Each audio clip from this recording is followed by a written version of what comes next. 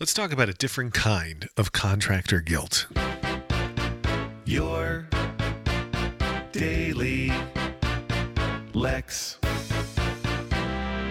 So earlier this week, I talked about how I feel guilty when I have multiple contractors coming, and I don't tell them that I have multiple contractors coming. And so I'm obviously comparing and contrasting personalities and plans and rates and all those things.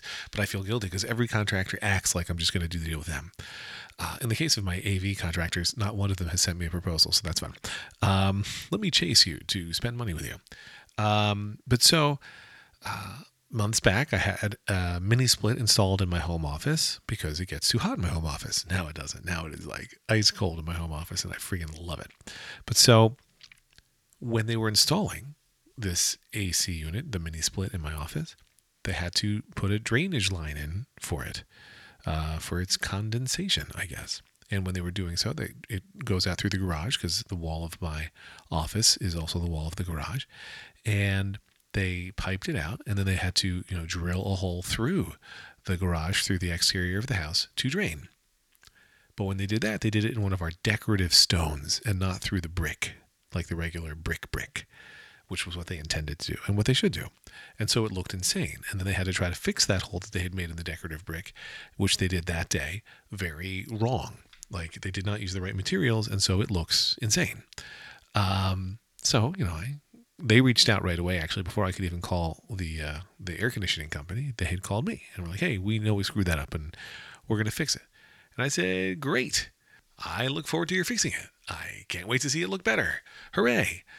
And then nothing would happen for weeks at a time. And so I would call from time to time saying, hey, you said you were going to fix it. And I'm like, oh, yeah, can you send us some photos? And I'm like, sure. I mean, you did it. Maybe your guys could have taken photos, but here you go. And they're like, can you send us some more photos? Sure. Then weeks of silence. So then I call again. I'm like, hey, we didn't forget. We're just trying to figure out the right person for the job. And eventually I call again. I go, we didn't forget. And then I'm like, hey, I'm starting to get a little frustrated because it's been a long time. And they were like, oh, we're sorry. We're going to take charge. We're going to get this done. Great. So I one day get a call from a guy. I just edited myself because I said the name of my air conditioning company, which I'm trying to avoid. So we're going to call them Casey's Air Conditioning in honor of my friend Casey Liss, who helped me today. So the guy says, hey, I'm Casey's Air Conditioning's contractor. Can I come by your home and take a look? I'm like, sure, it's outside. You can just take a look anytime. And I got the sense right away, and there's no way to say this. There's no easy way to say this, but I got the sense right away that this guy was a weirdo. So it takes him a few days, and he comes to the house, so actually before he comes to the house, he calls. He says, hey, I've put in your address, and let's say it's 123 Main Street. I'm going to use all euphemisms today. It's like, it's 123 Main Street, and you're in Manalapan, but my GPS is taking you to 123 Main Street in Marlboro. Is that right? And I'm like, no, that's a different place. And he's like, okay. But I can just go to that one. I'm like, well, that wouldn't work. You'd be at somebody else's house. And I'm like, can you look on your GPS to see where the destination is, what cross streets it's near? He's like, maybe on a modern GPS, but I'm not using one of those. I'm like, okay, well, let's put in a different address for you, which we did. We got him here. Fine. But I really, really knew he was a weirdo. Then he comes, and this is just so we can look at the problem, just so we can get a sense of the problem and what he's going to do to fix it.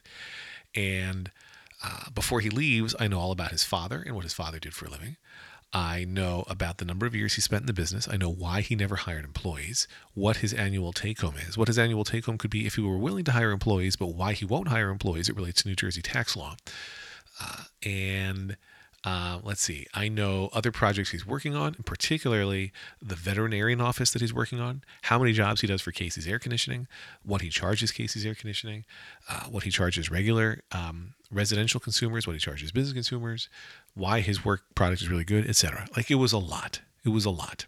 And, he's going to be doing work on my house. I can't be rude. He's the guy who they're picking. I didn't do the vetting. This is, Casey's Air Conditioning's person. Fine. He comes back to do the work. And when he arrives, I'm literally on the phone. And I show him, hey, I'm on the phone, but the garage is open, so you're good to go. And he starts talking to me anyway. And I'm like, oh, I really can't talk now. I'm on this work call. And he's like, okay. Then he keeps talking, and I'm like, I'm sorry, I'm going to close the door now because I'm on this call. Like, I'm a little bit rude. Like, I'm not obnoxious, but I'm like, I'm going to close the door now. And I got the very distinct impression that he was used to this sort of treatment. And I don't know what else to say or what else to call it, but treatment, because like this was insanity.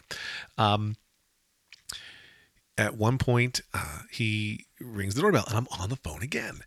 And I go, hey, I'm on a call, but I can come out in a few minutes. And he's like, oh, all I wanted to ask was if I can use your bathroom because I really have to pee. And I was like, here it is. And then I'm still on the phone, so I kind of ignore him. And then he also wants to know if I have a bottle of water. I don't, but I can give him a cup of water. Okay, because I'm really thirsty. Well, I figured that's why you were. Anyway, so he finishes for the day. Not for the job, but for the day. And he asks if I can come out again. So I can and do.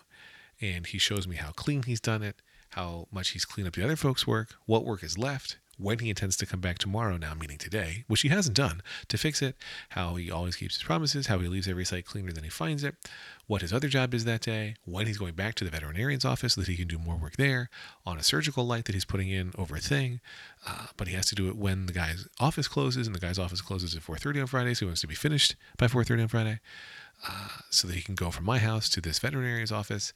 Man, oh man. But he was one of those people, right? He's one of those people who just talks and talks and talks. And listen, I do a daily podcast where there's nobody else to talk to but me. This guy does one every time he has a conversation, as far as I can tell. Happy Friday. Lex